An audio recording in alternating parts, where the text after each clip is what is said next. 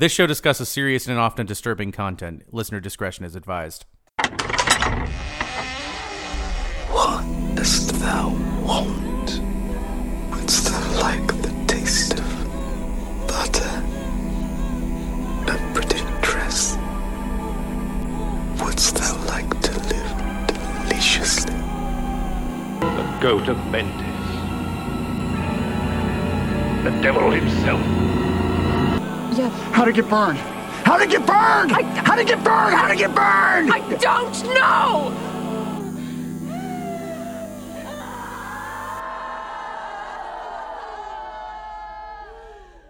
So I was looking at your and Megan's familiar challenge. I want to manifest that jackalope into being a real animal because it's so fucking cute. It's so fuzzy, I want to die. It's so fuzzy. I really love it. Yeah, does it hurt to think about how fuzzy it is? It's so fuzzy. Is that on your Instagram, Justin? It's on Megan's. Megan draws the fuzziest things. Megan's very good at drawing fuzzy things. That's why she does it professionally. Whereas I posted the scraggly ass hair from the witch today. I love that also. Yeah. And I think therein you can really see the differences between our approaches to mark making. Oh, God, it's so fuzzy. It's so fuzzy. On that note, welcome to What's Wrong With Us, the podcast that asks, hey, how much will a neat statue like that set you back at Pier 1 Imports? I'm Justin. I'm James. I'm also James. And I'm Jazz. Hooray! Hey, we're all here. And Wait, are we all here? we're not all here. Missing? Who's missing? Unfortunately, Lizzie couldn't be here tonight because it's her turn to water the graves. Aw, Thank you. Thank you for taking one for the team on that Thanks, one, Lizzie. Lizzie. see you next time. She does enjoy watering graves. And she's okay. Honestly, she's fine. She's fine. Like, she's doing fine. She's She's having a good time with it. She texted me a little bit ago. She's draping the umbilical cords just so. Just so perfect. I feel like if anybody was to be, like, given the job of watering graves, Lizzie's the one. None of us would be given that job. Lizzie would do it enthusiastically. She would do it with attention to detail that the rest of us wouldn't bring to the project. That's a fair assessment. Did anybody watch a movie this week? I don't know. Well, I watched a movie. I don't know about the rest of you. Oh, good. So One of us watched the movie. We're here to talk about The Wicker Man. Yeah! 1973. We're not going to talk about the Nicolas Cage adaptation. Says except, you. Of course we're going to talk about the Nicolas Cage 100% adaptation. going to talk about that movie. Yes. I have thoughts. I'm sure all of you out there have seen The Wicker Man, but if you haven't, turn this off immediately and go watch it. Yeah, it's on come Netflix. back. It's 90 minutes. We'll be here when you get back. Hold on, let's wait for everybody for a second. All right. Okay, And thanks you're for back. coming back. All right, you're back, and spoilers will commence. Just in case you didn't just watch the film just now, I'll give a brief recap. The Wicker Man is a film directed by Robin Hardy and written by Anthony Schaefer. It stars Edward Woodward as Sergeant Howie, a prudish Scottish police officer who ventures to the island of Summerisle Fucking to Sergeant investigate the supposed Buzzkill. disappearance of a young girl. There, he encounters a community of pagan worshippers whose customs both shock and infuriate the devoutly Christian Howie. He begins to suspect that the villagers, whose ranks include British horror legends Christopher Lee and Ingrid Pitt, plus at least the face of actress Britt Eklund, are all part of a conspiracy to hide and sacrifice the missing girl. Little does he know who the actual sacrifice is meant to be. Oh. It's him. It's him. He's the sacrifice. Oh, yeah. It's him, you guys. Yeah, no, he's the sacrifice. So, The Wicker Man has been called the Citizen Kane of horror films. What? And has been ranked amongst the very top in several horror best of lists. Wow. But is it any good? Let's find out. Yeah, let's just see. Hold on. Hold the phone there, pal. Hold the phone there, Jack. We've got some hot We got some hot takes about this movie. Actually, they're not all that hot. We all liked it. All right. Yes. Well, more spoilers. It's good. But let's still talk about it. All right. Wicker Man, everybody. Highs and lows. What do you got? So there was so much creepy old guy in this movie. Dude. Like, that first scene. You mean so much style goals? Is that what you mean? Like, so many absolutely Instagram-worthy fits? Like, dude, like, the fisherman, the white fisherman's turtleneck with the, like, cardigan over it, and the, like, there's a lot of shit that would blow up on, like, menswear blogs from this movie. Like, you take any of these guys, and they'll become Instagram celebrities in a week. Sure. So that first scene where it opens up and Sergeant Howie's there with like the photo of Rowan and he's just showing it around to everyone and all these guys take it like and they're older gentlemen. And yeah, and they're just looking at the picture in just like this gross way that I just couldn't shake. Like it was so icky and predatory. Yeah, they're trying to draw him in, you know, by leering at her like a pervert. Yeah, they were That's definitely what it like was. It wasn't, super pervy it wasn't vibes. that they're actually an island full of weird pagan perverts. Yeah. That's Little St. James. Hey! It's weird that they all had to hold it too. Like you couldn't just sort of hold it up or like, you know, a couple look over the shoulder. Every one of them had to hold it in both of his hands and then pass it on. Yeah. Weird. It was reverent, right? Yucky. Wow, that's a little girl there, isn't it? Oh, look at My, that. haven't seen one of that little girl. those in some time now. What? Yeah, I had a really hard time shaking that part, especially like watching it in a modern context. I was like, oh, gross. But I mean, everything else was great. One of the things that really jumped out at me is they kept referencing that they were hares, not rabbits. And that's something that come up in The Witch. And so I really liked that commitment to like, no, there's a difference between, you know, magic and whatever our belief systems are. And I thought that was like a really nice little detail. So spoiler alert, this is the first time I've watched this version of this movie. Oh, wow. I saw the Nicolas Cage version a while back, and I have lived on the YouTube clips of the best parts of that movie for many, many years. Basically since it came out. Bees! Not the bees! Not the bees! How to Get Burned. How to Get Burned! Maybe I like that clip. Maybe that's why it's in the theme song. Hey. I don't know. Our composer works in mysterious ways, and he's very expensive. Yeah. But hireable. But I was not expecting that this movie was going to be a musical. It was a Disney musical. It was. No, Yeah, it was creepy great. Disney musical. I'm It's here like for it. It was super weird and creepy and like, it definitely caught me off guard. So I remember I remember smoking a bunch of weed and getting drunk with some friends of mine and listening to a band from 1971 called Comus, who is this like really weird British folk band who does a lot of like really like witchy kind of like evil sounding folk. And they would fit right the fuck into this whole thing. It's like all like very like it's like a mix of like shanties and like weird kind of like British folk, and all of it is unnerving in this context. I'm just gonna say it, guys. This movie is indistinguishable from Beauty and the Beast. And there's so much more to like. So the music jumps out, Yeah. and then The music's fucking great. Like it's Totally. like I had forgotten about it honestly before I watched it, and it was such a pleasant surprise. Like, oh right, the whole thing's a musical, and there's like the weird like sex dance that she does. I hated it. There's the weird like maypole song that they sing. I hated that too. Where it's like all weird. It's about sex in this like really creepy way. Like It's like if Beauty and the they Beast managed was to make rated. sex not sexy. It's like Beauty and the Beast was rated NC-17. Word.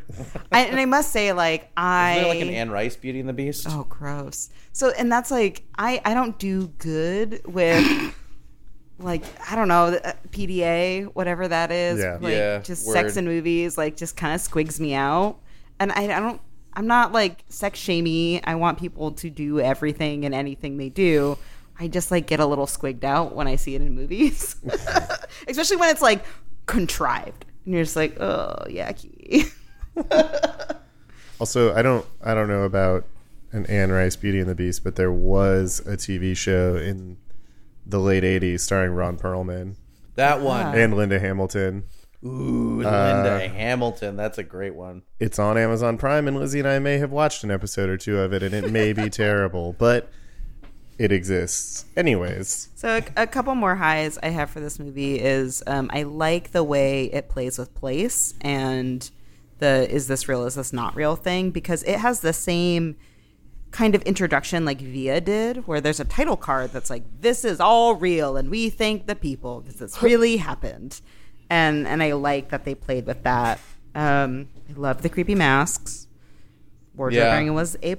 Yeah. And I think my only real low is there was just too much exposition at the end.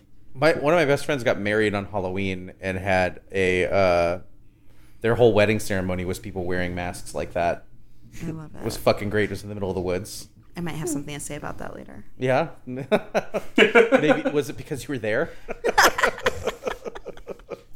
So there's a lot to like about this movie. Like, there's more moral complexity to this than maybe some people might be used to seeing in like older classic horror films. Absolutely. There are strong performances from, Christopher Lee. How do you go wrong with him? Delivers an absolutely iconic performance as Lord Summerisle. Like, he is wholly evil and menacing while being effortlessly charming, and it fucking owns. He's so good in this movie. Agreed. But also, like, the innkeeper. Oh, that yeah. fucking creep. The fucking innkeeper rules. Like, and also that whole scene in the inn where they sing the landlord's daughter and, like, Yuck. Everyone's like, right, gross. Everyone's kind of, like, chiming in. It's, like, very much, like, getting back to how this is basically Beauty and the Beast. That's, like, the Gaston song from Beauty and the Beast, essentially, with everybody chiming in. The Gravedigger, it's so good. It's got striking visuals, the animal masks we talked about, watering the graves we mentioned.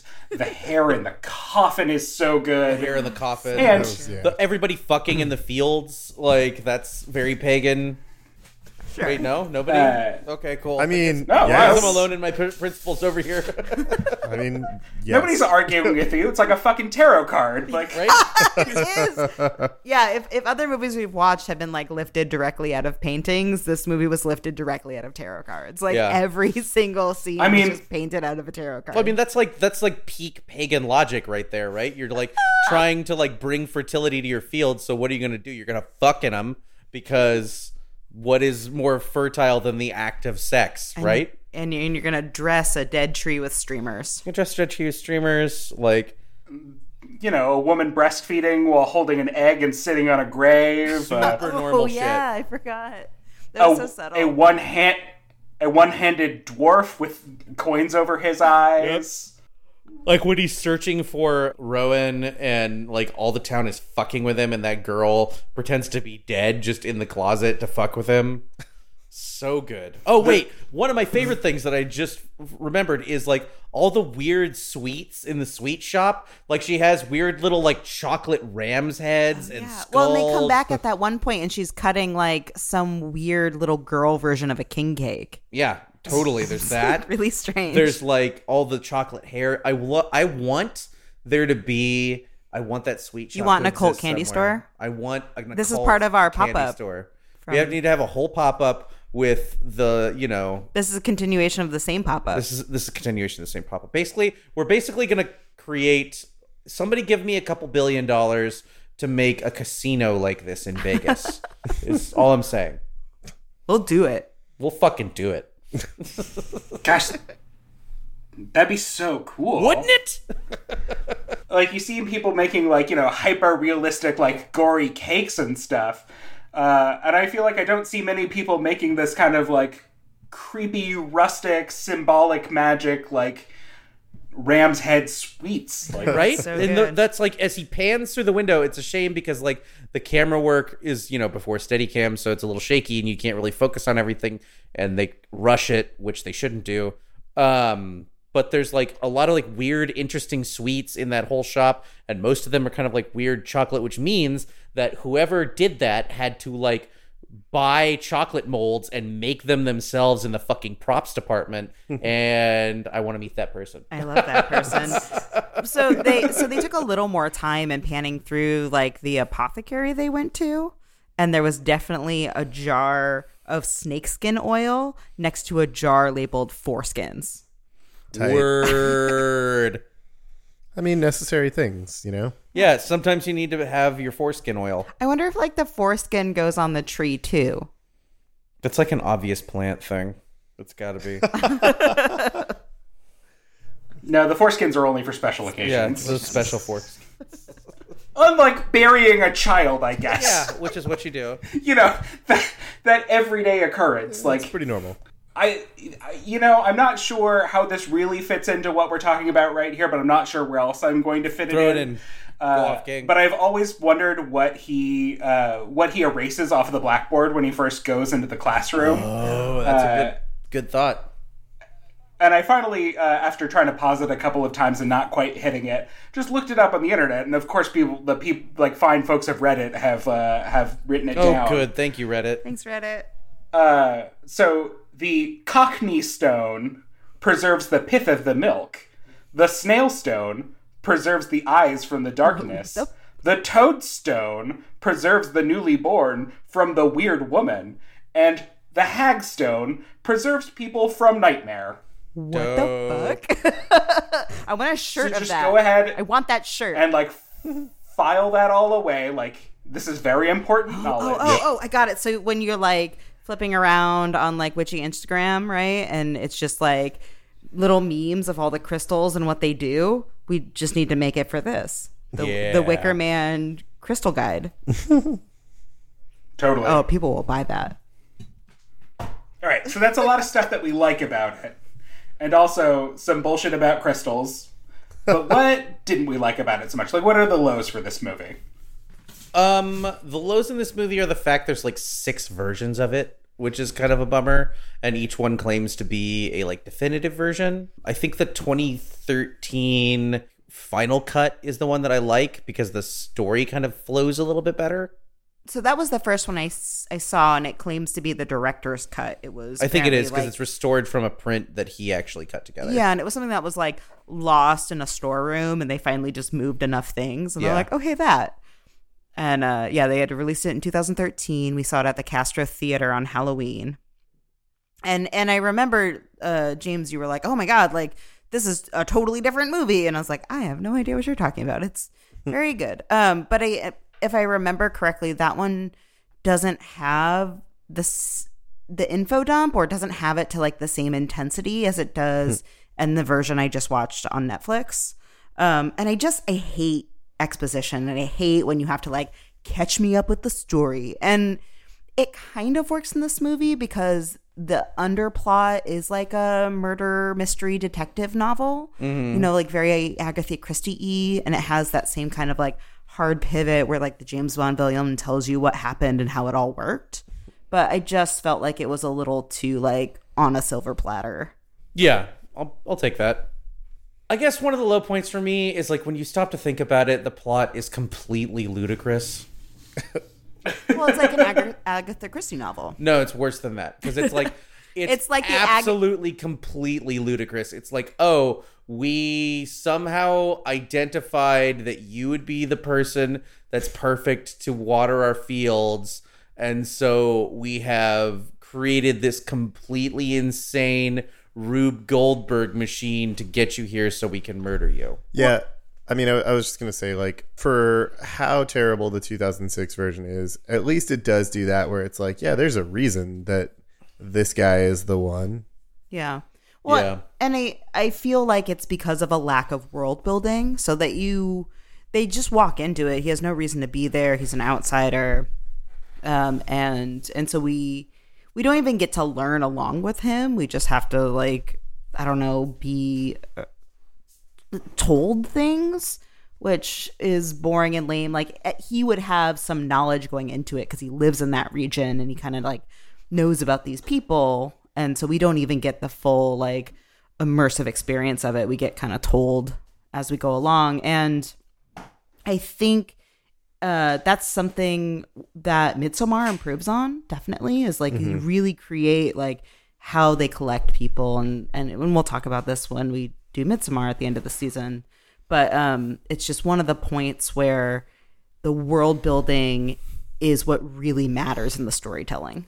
Yeah, I think that's part of the reason why I like the director's cut a little bit more, is because while they don't go into more of the world building because what they have is pretty sparse, the story progresses in a way that makes a little bit more sense. I will, however, counter the fact that the world building is incomplete with, I kind of like the fact that it doesn't give you a lot, that it leaves a lot to the imagination.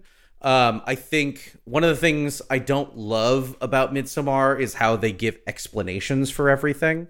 Because, you know, in Midsommar, it's like they kill one of the guys because he pees on a tree. And it's like, that's our sacred tree, fuck you. Which is like, okay, cool. I still think it's like learning right along with them, though. Yeah, which I get. And there are, like, it makes sense in the context of that movie. One of the things I really like about this is that it's very obviously a mishmash of different things. In terms of like paganism, and it leaves a lot to the imagination, and it's like kind of like, oh, like just you kind of have to kind of go with it, and you're kind of like encouraged to go with the flow, and like the main character very clearly doesn't. Right. I've heard it described that the plot is something that is always happening around the main character and not in view of him. Ooh, so like sort that. of the main plot of the story is happening just outside of the point of view at all times. So you're only catching little glimpses of it. And so you have things like the Christopher Lee speech, which are just necessary to give some sort of context to what's happening. Otherwise, you would have no clue what was happening. Right. But one of the things that I really like is how they use folklore in this movie to not necessarily explain the world, but to give it texture. Like, it seems like there are always, like, things happening and there are routines that you're not really let in on, but you know that things are happening all the time. Yeah, I think that, like, it allows for sort of a symbolist read of, like, what's going on in the plot. It's not very helpful on a linear storytelling sort of way, but like I say, I like the texture that it rends this, like, world that they're occupying. Absolutely. One of the things, I guess we're kind of talking about, Lois, one of the things I don't like is how a lot of that texture that you spoke of comes from that sequence where he's just reading a book at the goddamn library. Like, I'm like, I get that that's how he's learning about the world, so that's how we're learning it through him, but info dumps are always bad. As he was reading that book aloud, and then, like, you know, you would go and see all those exact same things. Yeah. I found myself thinking, like, that's a little on the nose, isn't it, guys? But then I remembered that this isn't supposed to be, you know, a contiguous tradition of, like, pagan worship, like, since, you know, Druidic times. Right. This is something that's only been going on since the 1860s, 1870s, whenever Lord Summerisle's grandfather showed up. Because that's what it is. It's his grandfather? Yeah, so these villagers probably learned it from that book. Yeah, so they had to make it up too, which is like pretty... They didn't know how to be pagans, but they like went to the library and said, oh, I guess we like wear this we wear this horse thing and someone dresses up like a druid priestess, and I guess that's just what we do. It's like every girl that went to Barnes & Noble and shoplifted a copy of the Grimoire of Lady Sheba and was like, I'm a witch now. No, totally. It totally is. So it brings up, I was thinking about that really specifically because it brings up a lot of really interesting questions about the way we like express and interpret tradition. And so as I was watching this movie, I suddenly had a very vivid memory of my mom explaining the Maypole tradition in her religion. And so she grew up for the first 10 years as a Mormon. And so apparently, and she would tell me, she's like, yeah, in Mormon communities, we did Maypoles. Like, we celebrated May Day. And I was like, that's a very weird thing for, like, Mormon people to do. They have, like, no basis in that. There's no reason for that. And so I went to try to verify if that was, like, a real thing that happened or just something crazy that happened to my mom. And it turns out that, no, like, a lot of really specifically LDS kids do Maypoles. And so I found this website called lifeafter.org, and the poster mentions this really cool quote that really hit it for me. The quote is, "It's impossible for the LDS Church to rely on ancient church history since it has only existed for 185 years. When they wrote this article in 2015. And yes, it's just this idea of like, how do you have tradition when you're starting something brand new? Yeah. And you have to read it out of a fucking book and be like, oh, I guess that's the thing we're gonna do now. Yeah. Well, it's like Wiccanism and a lot of those other kind of like neo-pagan stuff. Yeah, like the Summer cult is basically only as old as Mormonism. Right. Yeah, you're right. Yeah, essentially, yeah, because it was his grandfather or his great-grandfather? Grandfather. Yeah, close enough. And grandfather in the 70s. Yeah, good enough. Some fucking golden tablets that exploded. Good job. You did it. But so it is interesting, and it brought up this other idea about like what is, if we're copying things directly out of other people's texts and other people's experiences, right? And these are not our customs, I guess. I don't know the word I want to use. There definitely is an opportunity for misinterpretation. And so more and more recently, I've been hearing and kind of reading over like little comments of like, maybe human sacrifice never really happened and this was just metaphor. And so we're actually having a really difficult time deciding if sacrifice, especially in like South America, if human sacrifice actually happened or not, or if it was just the way that like the indigenous tribes were communicating like conflict of like killing a person. And so that was like a really interesting idea, like how much of this has been inflated and totally misconstrued just based on language. Totally. And I think that segues pretty well to talking about the Golden Bough. Ooh. So these guys, when they were setting out to make the Wicker Man, they really wanted to avoid, you know, all the gothic tropes that like Hammer had been dealing in. Success. With sort of the earlier generation of British horror. They're like, no, we're gonna go back. We're gonna go back to this Celtic druidic past, and we're gonna show like the real creepiness that was going on. And they basically took all of the religious practices shown in this movie from James Frazer's The Golden Bough, which, if you haven't heard of it, is like a very famous book from the late 19th, early 20th century. That was just this Victorian guy being like, here's what I think mythology is all about. He was like the Joseph Campbell of like pagan religions. But bad. Basically, he was one of Joseph Campbell's main influences. Oh, really? I didn't know that. He was one of the like main predecessors to the idea of the monomyth. Makes sense. And he even admitted like, this is not terribly scientific. This is just me observing and writing down what I think. And yet it's become sort of one of the foundational texts of like comparative mythology and anthropology of the last 150 years. Sick. But he would just sort of like repeat the stories that he had heard. So Caesar in talking about the Gallic Wars is like, oh yeah, one time I saw some guys build a giant wicker figure and they burned some dudes in it. And then James Frazer's like, oh, this definitely happened. I'm going to write about this. Which then got translated into this film. So they were looking fairly uncritically at a 100-year-old work of a man who was similarly looking pretty uncritically at like myths from the past about a barbaric other people. So you get, you know, there's probably some nuggets of truth that like made their way into this. But there's also like a weird mishmash, like telephone game collection of like what the pan-Celtic world was like, what ancient peoples were like, and like what mythology and religion at large is like. And it's really weird to see it sort of filter into this pop culture art form, which is now still informing people of what paganism is like today. Oh, absolutely it is. So one of the things that I came across too in that stuff, like it, and that goes along with this idea of what Adam Scoville was saying about part of the function of folk horror is to create its own folklore, to perpetuate of itself. And so one of the things that's mentioned in the movie is the name of the tavern is the Green Man, which is also so in like neo-paganism beliefs translated into the story of the Holly King and the Oak King. Hell yeah. And so it's this idea that sounds like great villains for a D&D campaign.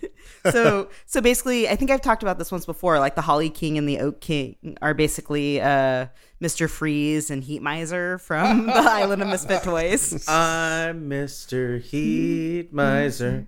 I'm Mr. Snow. And so what they are is they're the personifications of seasons. And so they're battling over the planet to take control, and that's how seasons happen. And so they're celebrated during midsummer and midwinter, so Yule and Maybaum. How is there not like some like folksy stony metal band that has made like a concept album out of this shit? I don't know. But so to wrap it all the way back around, one of like the big neo-pagan websites is called Pathos. And they actually, in telling that story, reference the Wicker Man. And like reference the Wicker Man positively in one of the ways they discovered this part of the religion they now follow. Cool. Super cool. Who said horror movies couldn't teach you anything? I learned so much from horror movies. I don't know what you're talking about. Seriously. There was that story when Neil Gaiman was writing American Gods. He was writing about the Slavic goddesses. Dude. And then there's it's Sister Dawn and Sister Sunset, basically. Yeah. And he's like, really for like story structure's sake, there should be 3 of them. And I really love Iggy Pop, so I'm just gonna write in there being a 3rd one and call her Sister Midnight. Yep. Yeah. And then afterwards, mythology books started including Sister Midnight Fuck yeah, they in did. their descriptions of those Slavic goddesses. And Neil Gaiman's like, wait, no. And it's become like a weird recursive loop because these people said it, then it's true, so these people reference it. Like, yeah. And at first he said like, oh, I don't know that like maybe I feel bad about this because I made these gods up. And then I realized like, oh, all gods are made up, so that's fine. Literally Gaiman all move. of them are made up. That's how that works. I'm just like continuing in the grand tradition of like making religious shit up. Hell yeah. I mean, that's how cults happen, like, right? We just gotta make it up. Well, and also we have to make it up. We have to isolate them and control their food source. Well, if you isolate them on an island and make them dependent on the apple crop.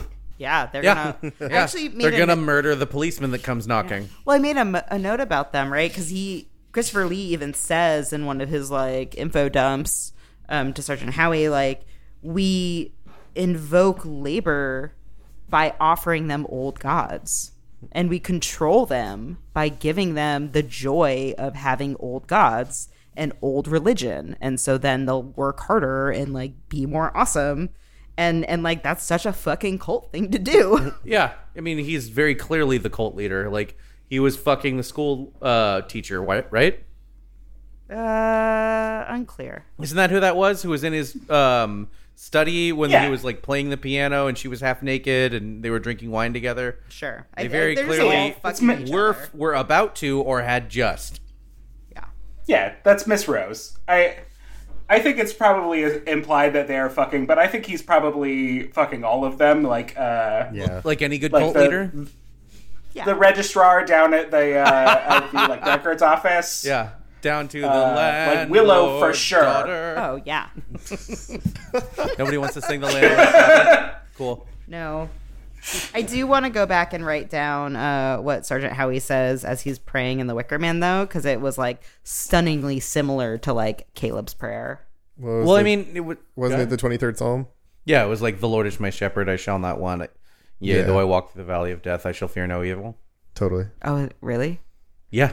I only know that from that song. Coolio? Coolio. Coolio taught me the Bible. Hell yeah. Sick. Weirdly enough, he was singing Amish Paradise. Yeah. Funnily enough. This is where, you find out that Weird Al is a time traveler. Duh. And Austin 3:16. I think we all already knew that. Right? Word. Yeah. You're right. You right. So, guys, the music. What the fuck? Oh, yeah. What do you think? What do you think about it? How does it affect the mood of the movie? Does it help or harm its like claim to be a horror movie? Oh, yeah. I think so. The first time I watched this movie, I've seen this movie a million times. I love it. The first time I saw it, I was thrown. I was like, what the fuck am I watching? But the more I watch it, the more I love it. The more I am, it's such an integral part of the whatever passes for the world building in this, and that it would be not even close to as good of a movie. Like, if any of the parts where they're singing, they just had like dialogue where they were explaining those things, those parts would be weaker for it, I think. And yeah, the first time on first viewing, it's like when they break out in song, you're like, okay, this is not scary. I'm not scared of this. Like, But I am. I'm scared of that. Yeah, it you're is just scared of terrifying. Like, what is happening? Again, having just watched this for right, the first yeah, time. it's the first time you watch it. What did you think? It definitely threw me for a bit. Yeah, rightfully so. Like, I mean, it was weird and kind of creepy and off-putting. Maybe it's just how my brain tends to work, but like, I feel like I really have to be geared up for a musical. Word. And so Really be prepared. It's the only Yeah. time you need preparation to watch something. yeah, and so like watching this, it was a little bit jarring and took me out of it a little bit. I honestly, if I had more time, I would have gone back and watched it again. Or honestly, I did download the director's cut, so that was an option as well, which I also didn't do. So I'm a jerk. I mean, I didn't rewatch the director's cut.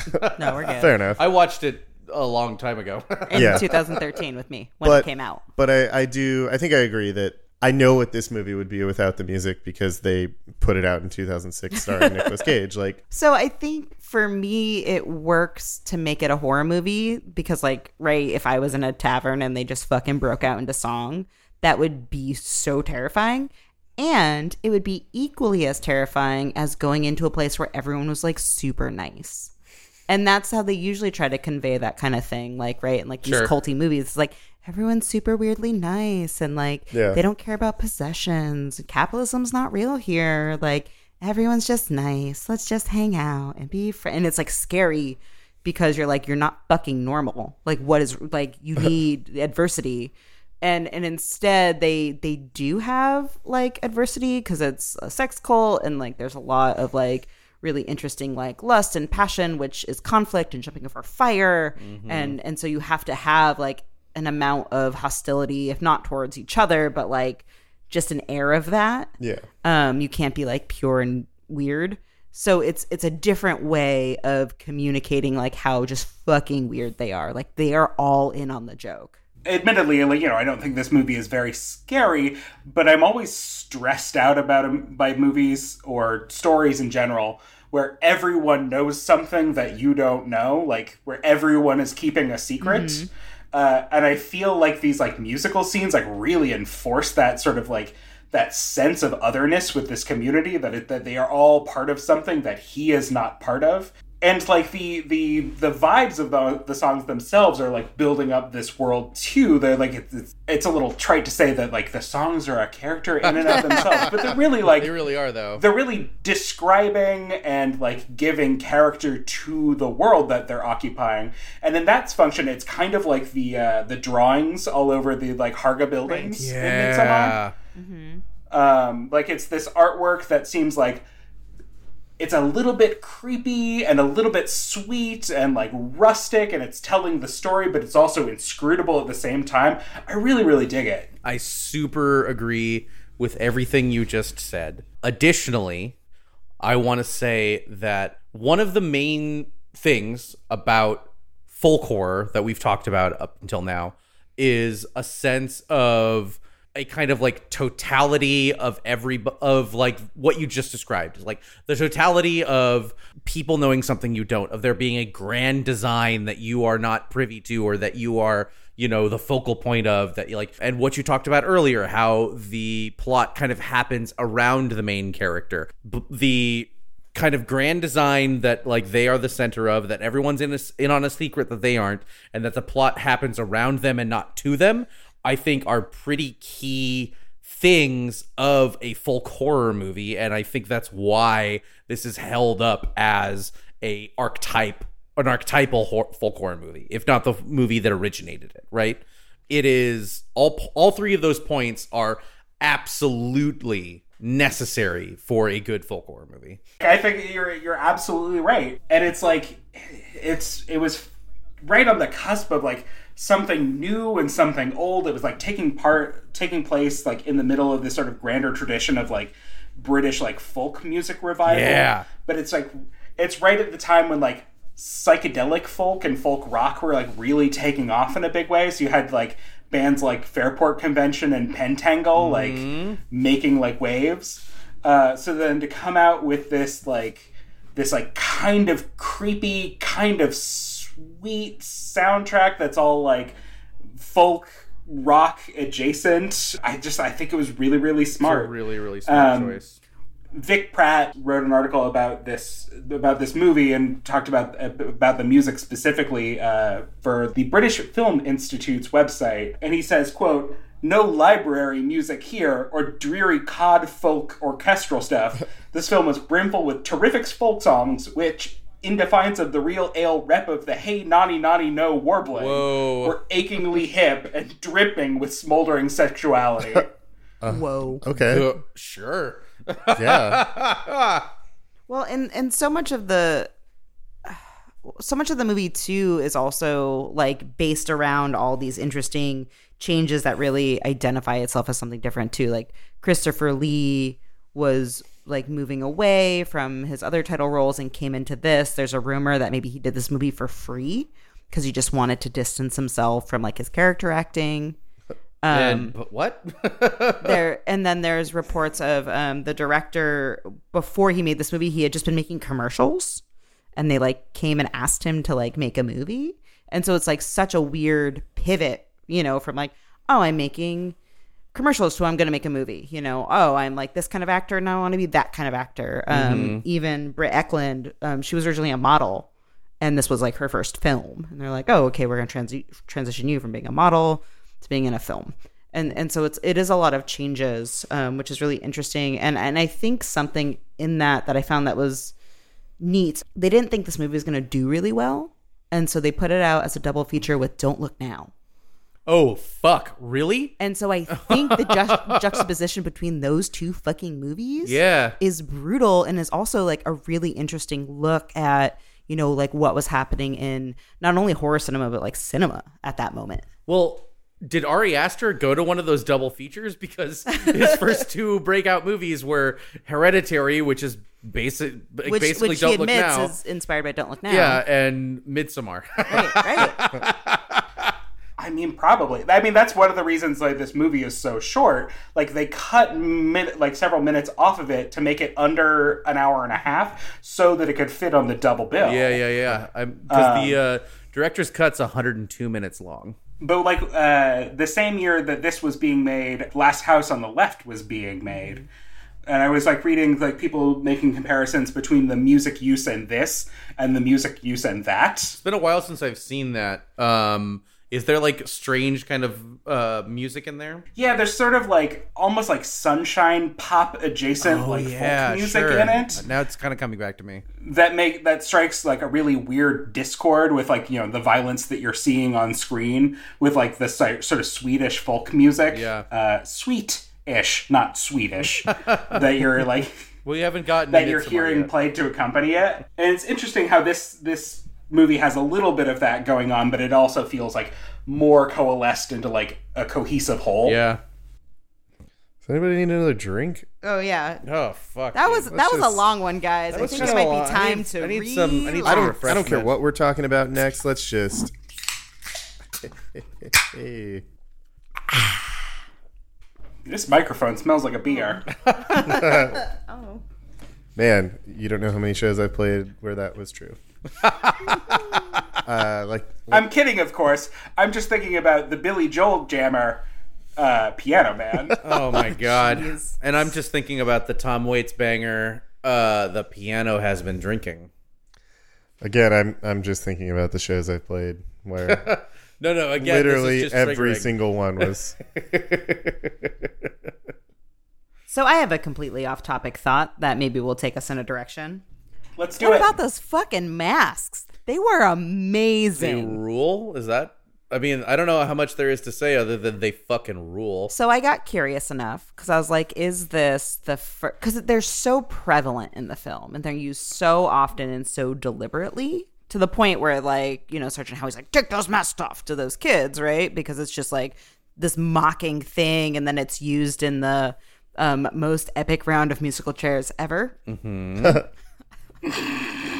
But so I got really curious. I was like, is this the first time like animal masks have been used in a movie this way? And it wasn't. But from kind of what film history books have, you know, written down, apparently the first instance of usage of masks like that happened just a couple years earlier in 1968 in a movie called Curse of the Crimson Altar, starring Boris Karloff and Christopher Lee. Oh. Do you have any other information? Was that a Hammer joint? It was a Tygon film. Oh, wow. From, awesome. What is that? Blood on Satan's Claw. Yeah, so it's like- a really fun wraparound, and Witchfinder General. It's a really fun wraparound because it's on the same bill, and the movie actually does sound like it is a folk horror movie. I read the synopsis. It's like guy goes back to his childhood ancestral lands to find his missing brother, and things go awry. It's very hijinks ensue. It's very poorly reviewed, but I am interested to see it, and I am curious, like, how much was lifted from that for The Wicker Man. You know, not only because it came out about the same time, it's a vaguely similar atmosphere, and you got Christopher Lee making a crossover. Well, and he was involved with, if not writing the film, with like plotting it out.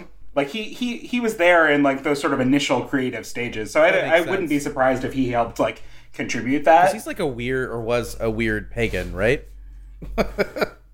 Is he? I don't know. Probably. I don't know. I feel like yes. In my heart, Christopher Lee is basically. That's Lord why he was such a Summerall. good Dracula. Word. I don't really know how you could be Christopher Lee and not be a weird pagan. Thank you. Seriously.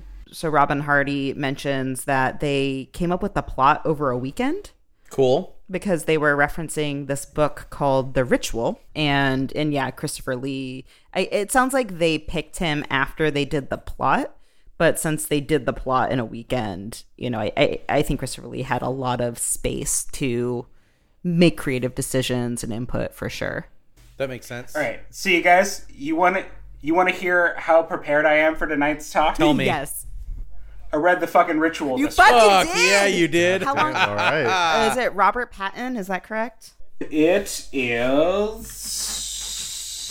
I feel like that sounds not right, but I'm not remembering. The last name's what Patton. David Pinner. Pinner. Thank you, David Pinner. All right, tell us about The Ritual, Justin. Yeah, 'cause I they certainly didn't read What'd they it. get wrong? What'd they get right? Or it's just Ritual. It's not The Ritual. The Ritual is a movie that we'll address later. Ritual is a book that is garbage. It starts off well enough. You know, he has a sort of sparse use of language that reminded me a little bit of Douglas Adams. Oh, interesting. And I'm like, oh, is this going to be like kind of like a funny, like dry look at ritual murders in the English countryside? And the answer is no, it's just a bad book. Bummer. You can really see that there's a lot of the DNA that makes its way from that book into this story, into this movie. The plot comparison is not one-to-one. Naturally. Like there is like, you know, the sexy daughter who tries to seduce the detective, and there's a scene of them like writhing on either side of a wall, so you can like see how that made it in. Yeah. But the plot as a whole did not stay intact very well in their reimagining of it. Yeah, clearly. One thing I think was really successful is they had a band of like creepy children in the original story that functioned a lot like the group of kids in Blood on Satan's Claw. Sure. Which I think is like one of the strongest aspects of that. Like that like creepy kid cult thing I think is like really effective. Yeah. And they had like a strong part in the book. But the guy who wrote it was not really a writer. He was an actor. Bummer. And at the time he was writing it, he was starring in the Agatha Christie play The Mousetrap. Oh, cool. And you can really see him like trying to do Agatha Christie and telling this story. Yeah, that makes a ton of sense. And that comes through in The Wicker Man, I think. Yeah, I think it's sort of hard to do English crime drama without having that comparison. Yeah, without, fair enough. Without inviting that. But you can really tell that that's what he was going for. And I'm going to spoil the ending for you here. I mean, no. The spoiler is that you shouldn't read it because it is dumb and bad. Well, so I wonder. But it turns out the detective was the murderer the whole time. The call was coming. He had a from weird inside epilepsy the from house. the sun that made him murder people. Wow. Wait, back that one up. Excuse you? Ouchies. He had pink purple eyes and could not see the sun, and when he was exposed to sunlight, it gave him a peculiar kind of epilepsy that like sent him into a murderous blackout rage. Yeah, like normal. Yeah. Like As a one normal does. guy doing a normal. Is that what happens when Superman's with the red sun Yeah, sure, whatever. or whatever? So I do Same have thing. in front of me maybe one of the movies reasons that book was so bad is according to this Mental Floss article from 2016. The script, the Ritual was actually originally written as a script.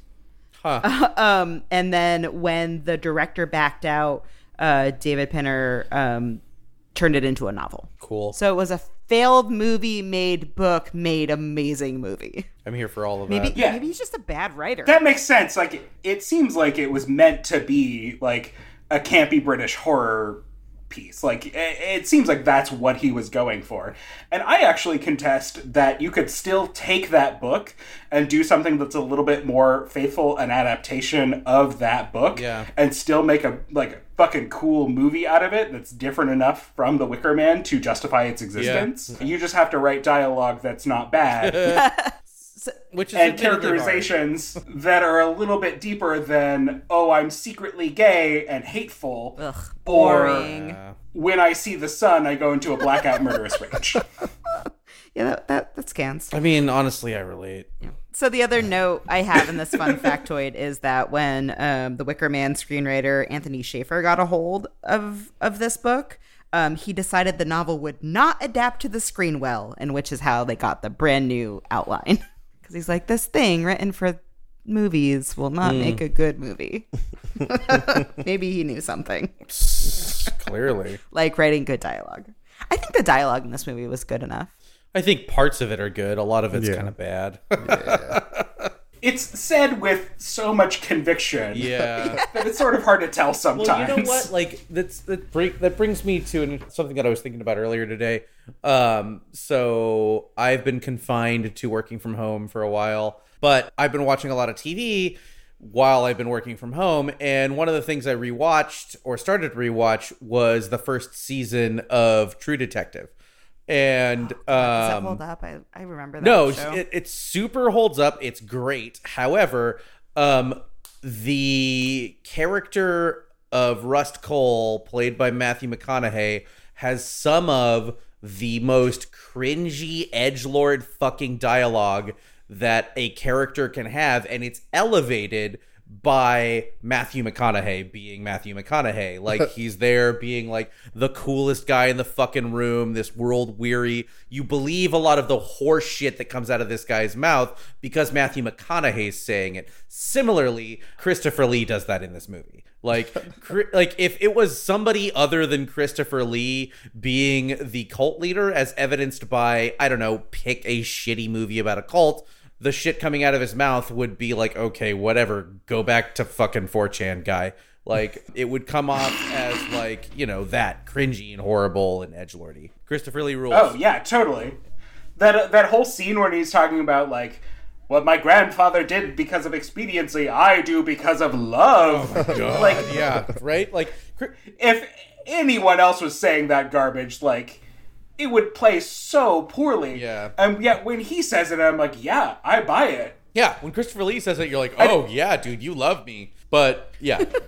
it gets back to the point that, like, part of the reason movies as a medium and TV as a medium are so compelling is that they're collaborative, and so many different people have like a part to play, and like the writing is part of it, but a good actor or the right actor can elevate writing that would be subpar coming out of someone else's mouth.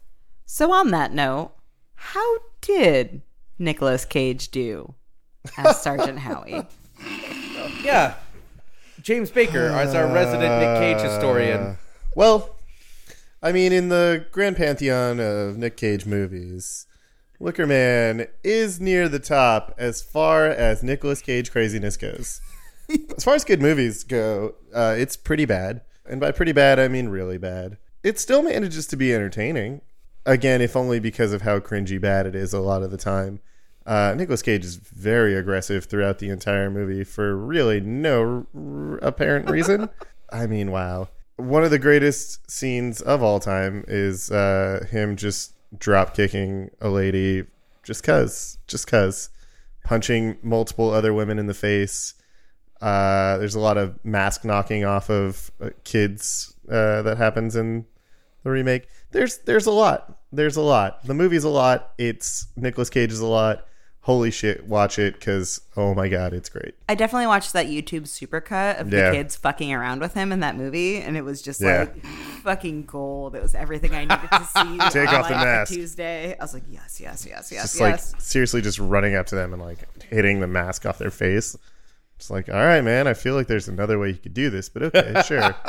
Nicolas Cage actually feels really highly about that movie. I read. Oh, yeah. Well, he talks about it in one of the interviews about, Mandy or The Color Out of Space, right? Yeah, and so he was actually really upset because he had a lot of creative advice to share that was not taken. I bet he did. And so my favorite one, which I think we might loop around to later in a different episode, so apparently there's the part where they're like walking him through and he's in a bear suit, and he wanted them to burn the character in the bear suit. Huh. And they were really not so having it. They were just like, yeah, no, we're not. That's not going to happen. It's too like transgressive. And he's like, no, I think it would be really good, guys. We should do that. Guys. And so I think that just reaffirms Nicolas Cage's like cinema genius. Oh, yeah. I mean, if there's one thing I learned, it's that killing him won't bring back your goddamn honey. It will not bring back your honey.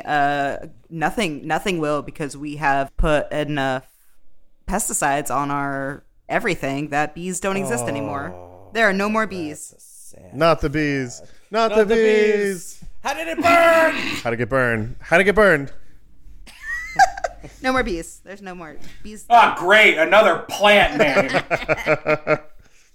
I love it. I love it so much. Nicolas Cage is brilliant. That movie, less brilliant, but oh god, but no, seriously, do yourself a favor and just search like Wicker Man best scenes on YouTube, because there's some classics.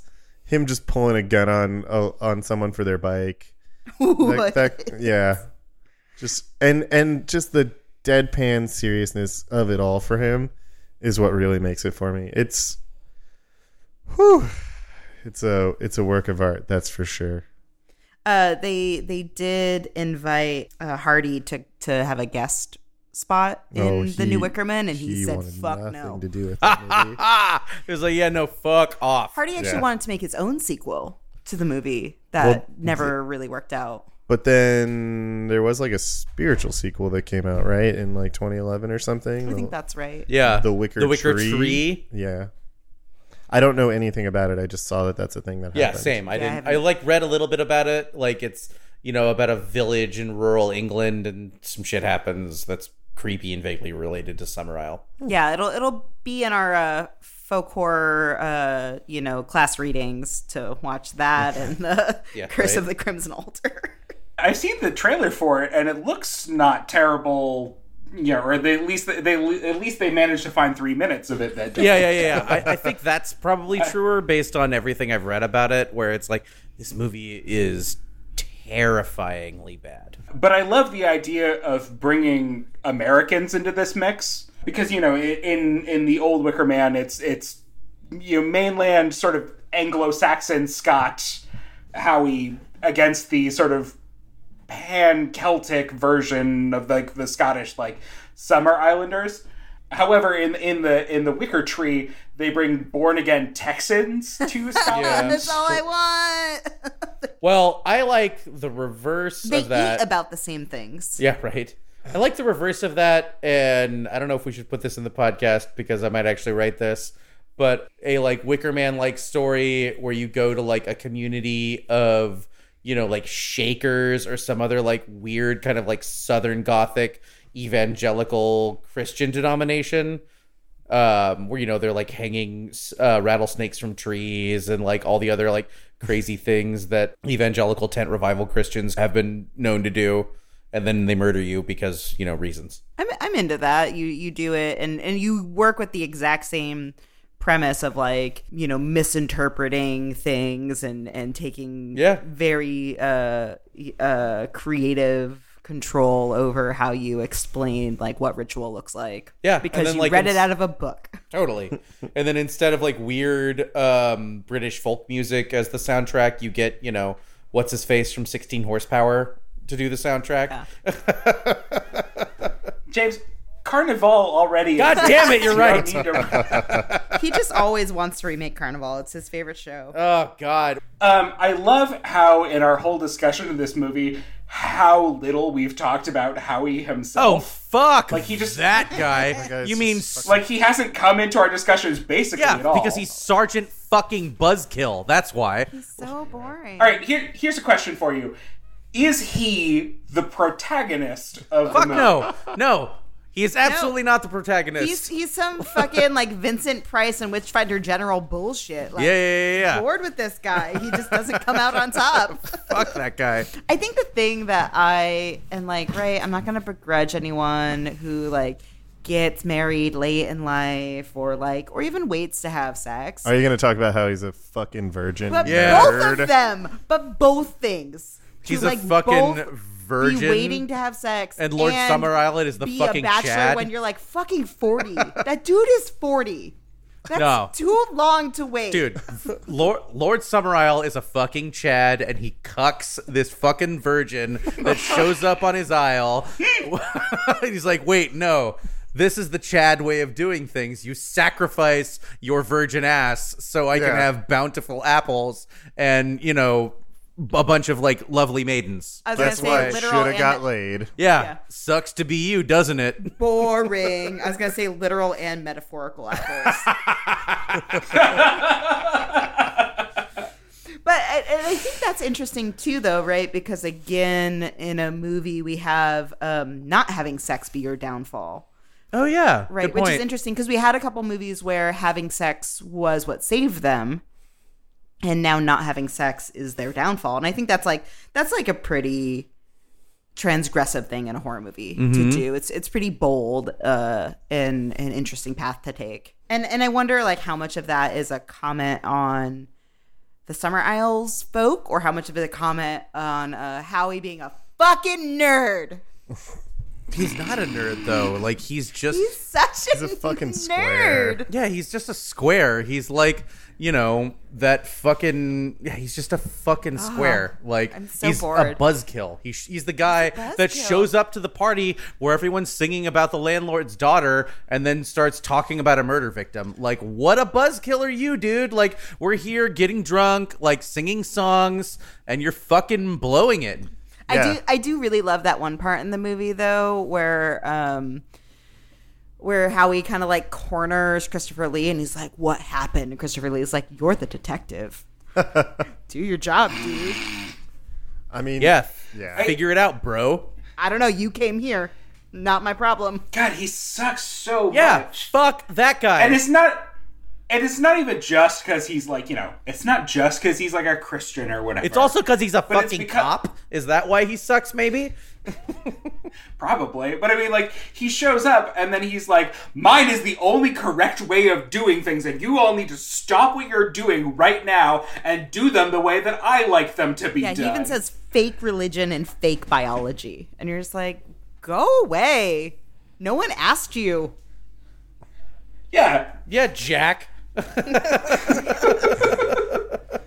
It's like coming into a Twitter fight 2 days late. It's like, get out. Yeah. Like, fuck off, Retweeting reply something guy. from last year. Yeah. I don't care anymore. Oh, Howie. You're such a yeah. fucking nerd. Like, oh man, I think getting back to what you were saying earlier about the cast and how like all the different like characters that kind of show up, like the heavy lifting done by all of these characters to just kind of like create the world building that they don't do is huge. And like the innkeeper is probably the best example of that. Do you know he's the leader of a mime troupe? Oh, I love it. Why not? That guy's a mime. We've had good luck with mimes Can on you this show. imagine? Oh, God, that fucking creepy weirdo. He's just hanging out with Hodorowski all day. At least he's not into clowning, you know? Like, that would be the only thing creepier for that guy to do. Wait, have you ever known a mime that wasn't into clowning? Like, of course that damn guy's it, down Justin. to clown. You're right!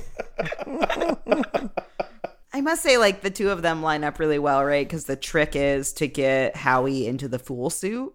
But, like... Yeah. I He's the feel- linchpin of the whole fucking plan, right? Right, but I feel like if I was there doing that, I would be very weary of getting in a fool suit. Especially when you know that's the character that gets sacrificed because you Right. already read it in the book. Like, he literally just read that in the book. He's like, I'll just put this on. It's cool. And you're just like, that is some sloppy detective work, sir. Like many other Christians, has very poor reading comprehension. You don't say. Yep.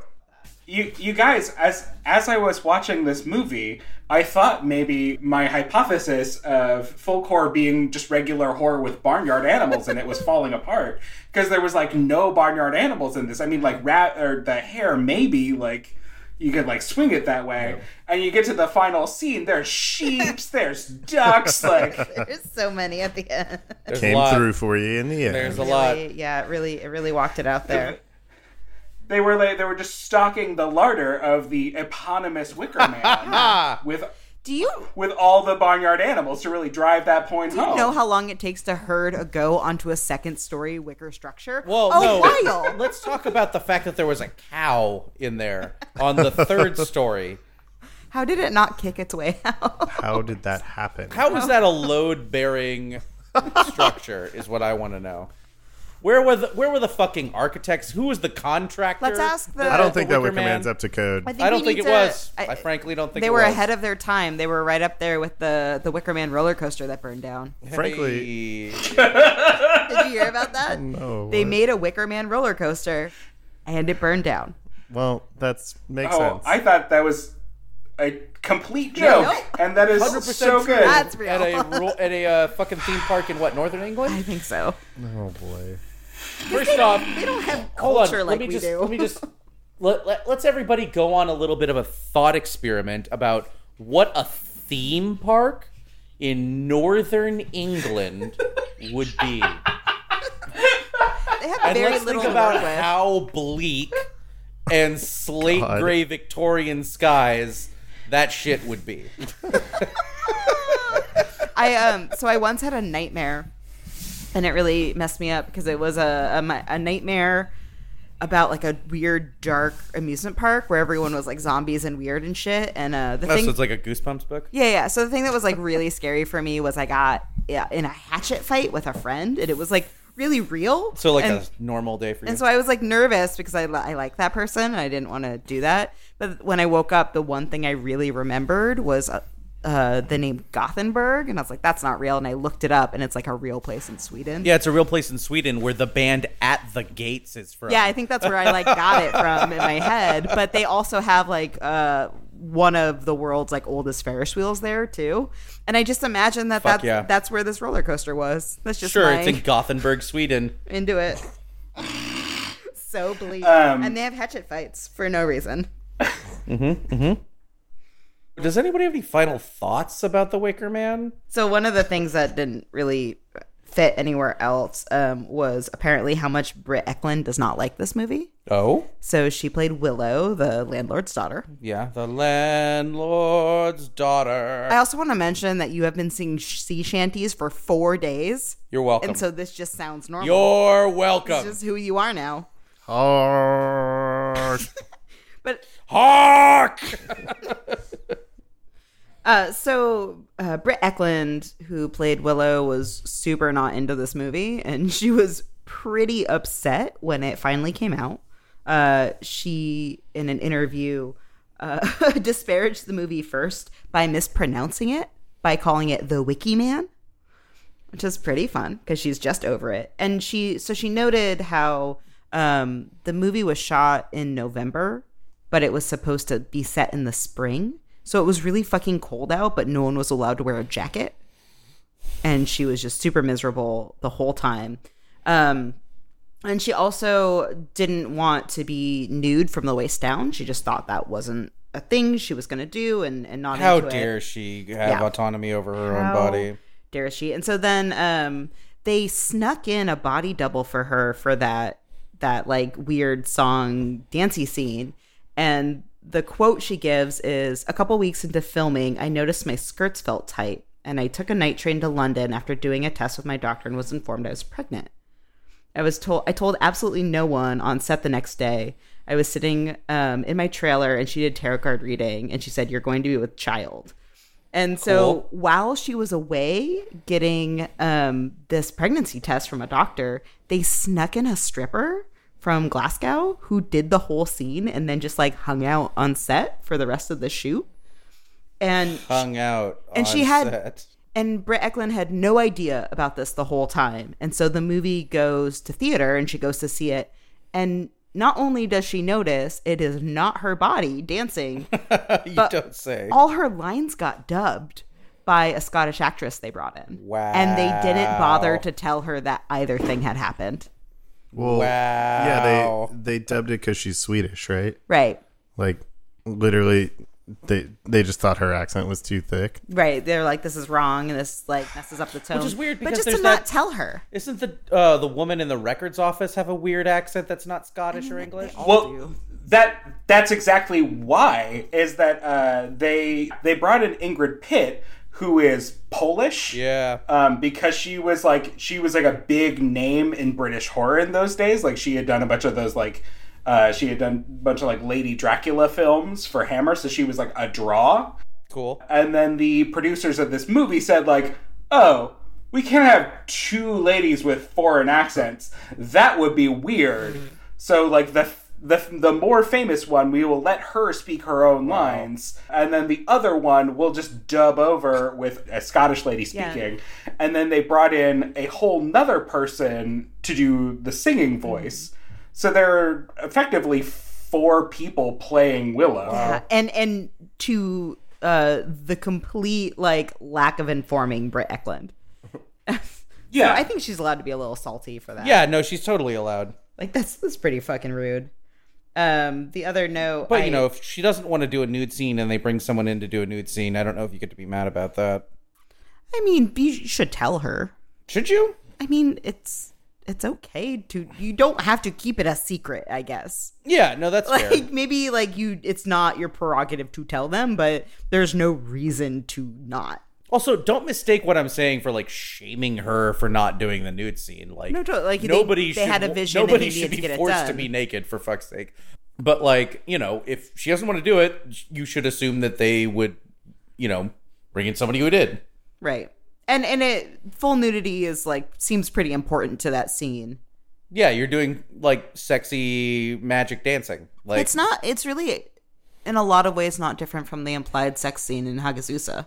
It's like a spirit, like a weird witchy tantra thing. So I'm okay with that, but they could have just let her know so she wasn't fucking shocked to find out that she wasn't in the movie. My only other real final thought was I did find out they did put goats in that weird Wicker Man structure. Cool. And they got all the animals out before they set it on fire, so all the animals were fine. Oh, good. But none of the animals liked being in there. And so there was a goat that actually peed on the camera crew stationed under the Wicker That Man. was my first thought when they like were bringing him into that structure that was full of animals, is like how much like urine and feces was in all, because they were all scared, so they're like all those animals are flipping the fuck out. And I don't know if anybody here has been around an animal when it's flipping out, but they tend to pee and shit themselves. Like Same. You also pee and shit yourself when you're freaked out? Correct. Is this movie a horror movie? Yeah. You get like some kebab fucking Howie. Yes. What? If you burn someone to death, How does that make him a Horror kebab? They didn't stick a stick up his ass. care. Like, marshmallow That you s'more, know of. that I know of. You're right. But he was on sticks. I wasn't in there. There could have been a stick up his ass. been a stick. There quite literally was a stick up his There's ass. a pretty big stick on his ass, if you know what I mean. I was just trying to think of like English food. Kebabs? And you went with kebab, They like that, Wow, that's... which is also spectacularly not English. but they like. I think it's their national food, though. Yeah, I think doner kebab might be their national food. No, but I let's talk. actually think it's their national food. There's something about imperialism here. Yeah, Colonialism. There's an imperialism joke in there somewhere. I'm just not going to find it. I was reading sort of a number of articles about like folklore and sort of like the academic traditions of charting folklore, and whoa, is colonialism like all over that mess. Like, I think it's really valid to be like wary of at least xenophobia when we're talking about like these sorts of themes in folk horror. We have mostly managed to have it not be a huge issue, I think because you're dealing with like groups of colonizers dealing with other colonizers. Yeah, and I think we kind of mentioned in a different episode on how like this mode of storytelling really does open itself up to xenophobia, and how I am actually surprised that most of the movies don't get there. Like it is starting to me that there isn't more. But I read an article the other day called Wicker Men and Straw Dogs. Interesting. Which talks obviously about this movie and Sam Peckinpah's Straw Dogs. love that movie. And it talks about like an internal colonialism towards like Celts, basically. So it's sort of the idea of the Anglo-Saxon Britain versus the Celtic Britain. I mean, I think the Irish will still tell you that's happening. I mean... Oh, absolutely. Yeah. Absolutely. They didn't get along. Don't get along. What? I don't understand. Huh? I mean, I think they're only Brits because the Brits said they were. Yes. That seems right. So, like, it talks about, like, the idea of, there sort of being, like, this sense of there being a degenerate, like, otherness embedded within the society of the British Isles that people exploited in artwork, especially. And specifically, they talk about Straw Dogs, but they also talk about Ritual, which isn't set in Scotland, but it is set in Cornwall, which I guess already sort of had like, these sort of like other mystic associations like in British society. Like, anyway, moving away from that. No, I like that idea a lot, to pay attention to, even if we're not actively working from tropes of xenophobia as we work through folk horror, like where are the aspects of colonialism? Well, and you think about, like, I was talking about earlier, like James Fraser in The Golden Bough, like he is taking sort of Roman or Germanic or Anglo-Saxon views of like what the Celtic other is, and then sort of assembling it into these like universal, quote unquote, universal like story structures, which then get translated into this movie about like, which is purporting to be like how it actually happened. Yeah. So it's purporting this like sort of sketchy idea of the other. That's interesting. Yeah, very like written by the victors kind of bullshit. That is interesting. Well, Justin, you said something about the like, was it Cornwall has like mythic associations in British history. Yeah, I mean, it's one of those sort of like hubs of like a separatist like Celtic identity. Oh, that makes sense. So in relation to this like being horror, though, like it's most of it, it reads like a police procedural, and that makes sense. It's coming from a book written about a police detective writing, someone writing in the milieu of Agatha Christie. Yep.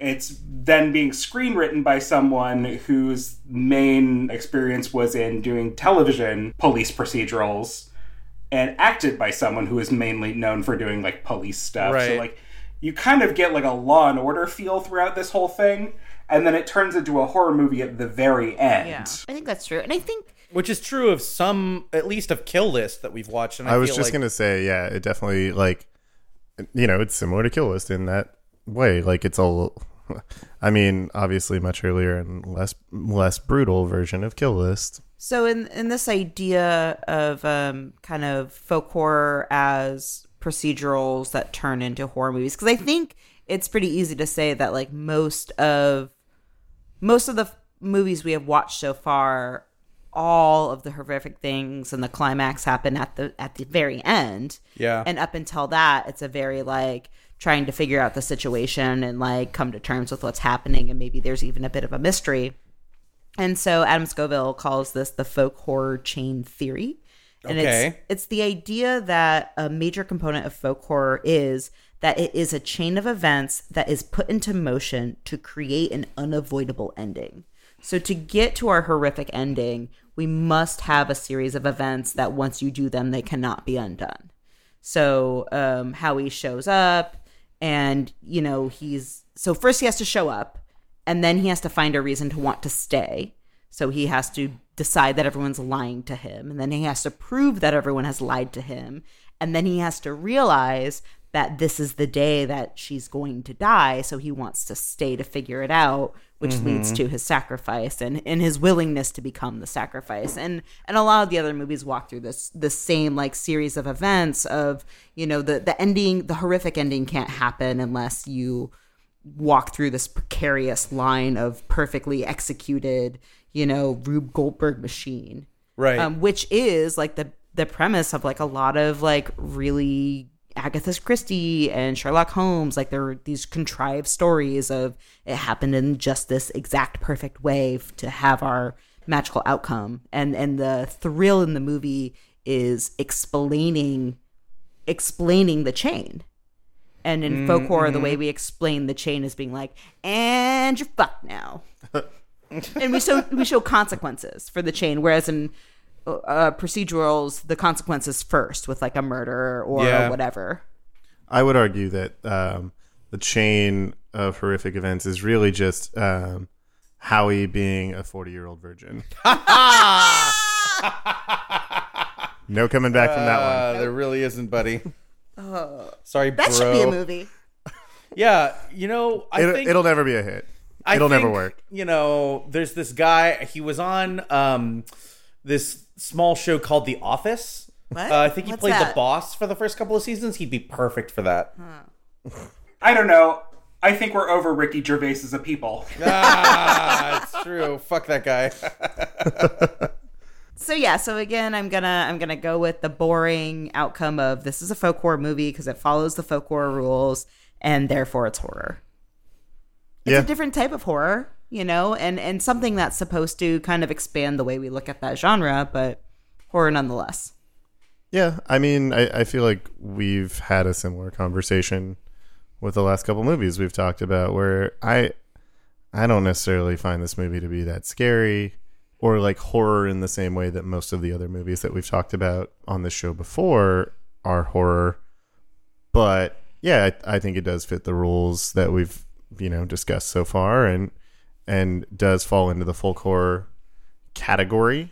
Yeah, even if it's not like the most horrific horror movie ever or anything like that. I feel like the list. First off, when people start applying like the most horrific horror movie ever labels to things, Sure. Oh, it's so exhausting. is like A, exhausting, and B, and I'm not accusing you of doing this, Sounds like you are. right? I know. I knew that would be your immediate reaction. Yes. What I'm saying is like it's more of like when like the marketing or whatever of those things come out is A, they are always lying, and B, nobody wants to actually be scared, because if they did, they'd watch 120 Days of Sodom and fucking Turkey film. Yeah, I don't want to watch snuff films. Nobody wants to watch that shit. I don't watch Human Centipede for that reason, because, like, no, there's nothing that movie has to offer. Yeah. Like, I don't want to be, like, squicked out by every moment of a movie. I want to be, like, challenged and partially terrified that I can come back from and take a nap. Right. And I think, like, Eat my popcorn. what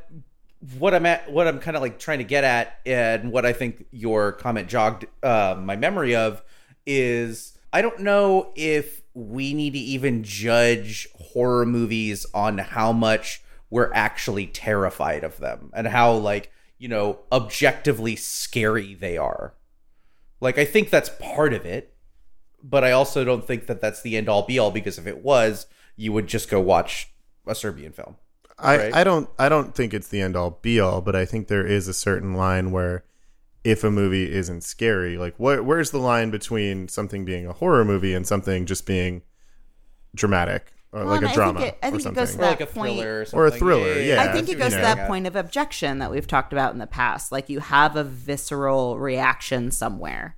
Somewhere in your ethos, like, you know, whatever. You just, and it's not helpful, right? Because it's such a fucking scapegoat to be like, oh, it's an unnameable feeling that makes it a horror. Yeah. Like, bullshit. But that working with that idea of objection and rejection and something so awful that you want to cover your eyes but you can't look away. And I think that's part of it. I think it's part of that, like, feeling of like, I shouldn't be watching this. Yeah. This seems perverse. Yeah. It's like perverse. Totally. And, was it Hereditary where they talked about we feel like we're watching something we shouldn't be? I Was think the so. marketing Yeah, I for it? think Maybe it was I think Harvey our Fierce, Oh yeah. A critic said that. I feel like, yeah. I don't know who it was. Yeah. But it's part of that. It's part of, like, that squicky feeling and that feeling like you've invaded. You're knowing something you shouldn't know now. And we get away with that in a Cliff Notes version of being like, ghosts and jump scares. You're not supposed to know about those, but I'm equally not supposed to know about, you know, some terrifying human sacrifice ritual in a make-believe island. I think that's something that this film does really, really well, is, like, sort of lets you in on this secret that you maybe feel like you shouldn't be in on. And even though it, like, is light in tone a lot of the time, like, there are really, like, creepy aspects of this that I think linger in a way that, like, some of those, like, cornier, older, like, horror movies don't really do. And in addition to this being, you know, the prototypical folk horror movie, it also is, like, one of the sort of first ever, like, big, like, momentous daytime horror movies. Yeah. Like, it's preceding Texas Chainsaw Massacre by a few years. Like, up until this point, like, you know, people would point to, like, The Birds or, like, Tomb of Lygia, if you're, like, looking on, like, the British side of horror making, like, as, like, things where all your scares aren't obscured by darkness and night, like, things are happening in full daylight. And I think that this was influential not only with that horror, like, you know, folk horror idea, but with the idea that you can have your, like, creepy things happening in full daylight. Yeah. Hell yeah. Well, and I think I really love that you say that too, because it's so I think back to Hush, right? And so they made Hush, and they wanted to write a challenging scenario to work through, and so they, you know, then made a movie with no dialogue. They're like, we want to make a really hard movie, so I want to make a movie with no dialogue, and that kind of, like, pushes filmmaking. And in the same way, this kind of pushes horror by, like, okay, we don't get to rely on, like, the crutch of night, you know, the scary things that go bump, the things that waft in and out in the twilight. It's like, we're going to take in the daytime, and so it's going to be a lot harder to be scary. And so we're going to have to, like, really work out of that box. And I think that's really interesting. I think as we were kind of hashing out this idea, one more thing kind of came to me. I think part of horror is not only that idea of seeing something that I shouldn't see, but because I have seen that thing, I am now vulnerable to that thing. That thing is now real, and that thing can now happen to me. Mm-hmm. You know, and I think that's a different, like, you watch thrillers, you're like, that's not going to happen to me. That is a very compartmentalized situation with this person and this stalker and this weird shit, and I'm not Freddy's that scared not of gonna it, get me. you know. But like horror, I'm just like, oh, I could be targeted to be burned at a Wicker Man now. Yeah. Like that's on my radar. There is a dude named Ryan Hollinger who makes really great video essays on YouTube about horror movies. And he made a piece about The Wicker Man about the same time that Midsommar came out. I think like he was linking those things in a way that a lot of people were. And he made a video essay called Why was the Wicker Man considered scary? And he talks a lot about daylight horror in that. And one of the things that he says is by placing instinctual discomfort into an ordinary everyday setting, that means that anything and everything could become hostile. Ooh. And I really love that idea. Like, it removes that sense of safety. Like, you know, if I can just make it till dawn, everything will be all right. If things are bad are happening in daylight, they can happen at any time to anyone, including you. And that's like so much of the premise of Via, right? He's just waiting for the sun to come up and everything's going to be good. I can take the blankets off my head. Well, that also gets to something that we were talking about a little bit earlier, especially about folk horror, where it's the totality of the conspiracy against you. It is the secret that everyone else has that you don't. And it is deeply unsettling, and nowhere is safe.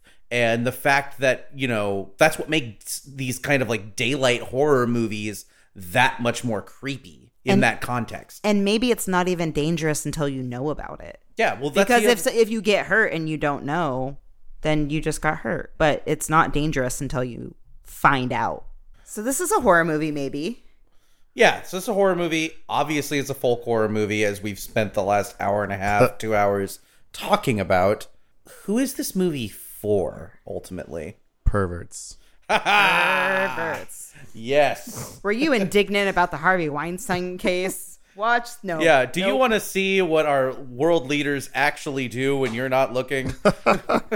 So, kind of seriously, I haven't seen this movie yet. I think it just came out this year, 2020. There's apparently a movie called The Boy, which was directly inspired by The Wicker Man, and everyone is saying has like a lot of straight lines between them, and more so inspired than maybe Midsommar was. So I can't back that up. It was just what I found in my research, but get that on your watch list maybe. This movie is actually for people who are fans of unexpected things in coffins. This movie is for those like Scottish or Irish kids that you went to high school with that spent a lot of time learning how to do the sword dance.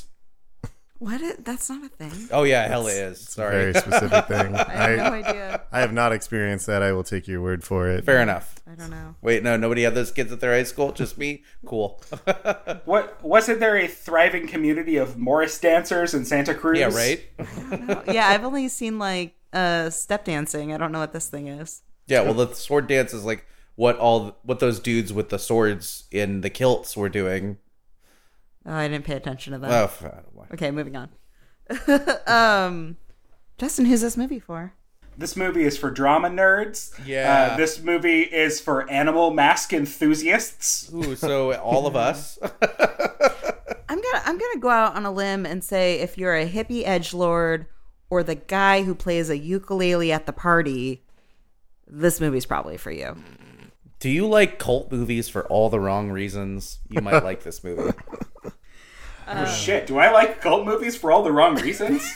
Damn. Yeah, everyone's going to wonder about that. And with that, you've wasted another perfectly good couple of hours listening to an episode of What's Wrong With Us. Please like and subscribe everywhere that fine pods are casted. You can find us on iTunes. You can find us on Apple Podcasts.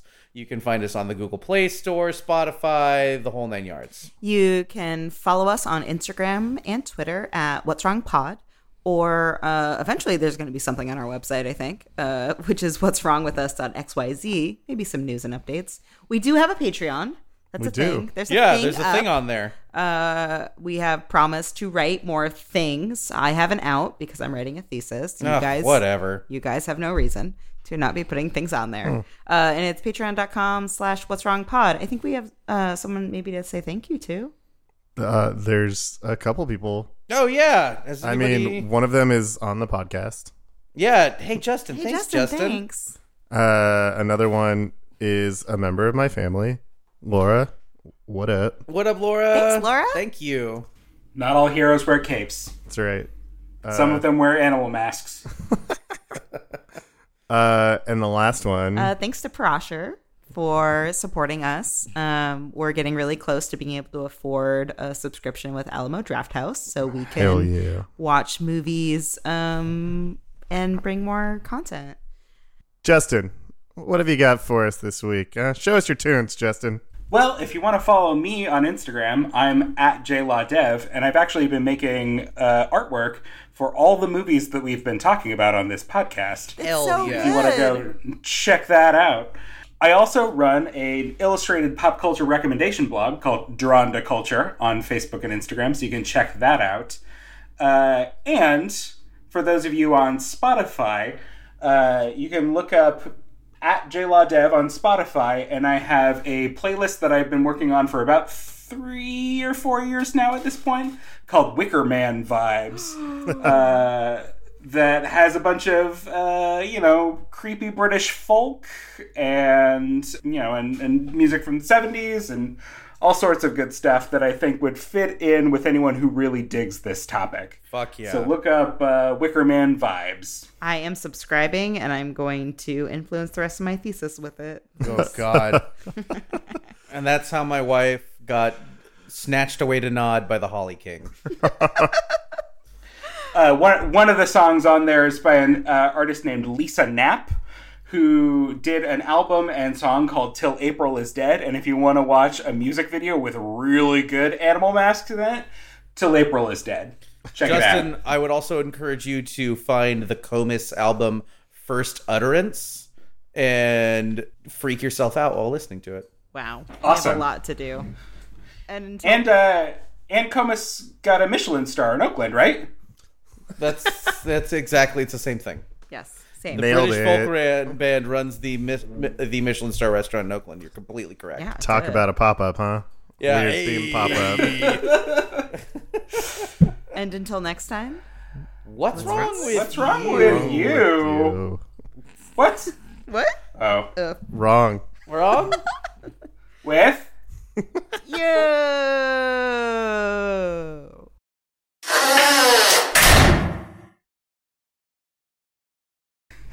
One of my friends once saw two pretty Swedish girls walk past him on the street, and I guess he heard them speaking Swedish and recognized it, and they walked past, and he turned to his friend and said, Swedish girls.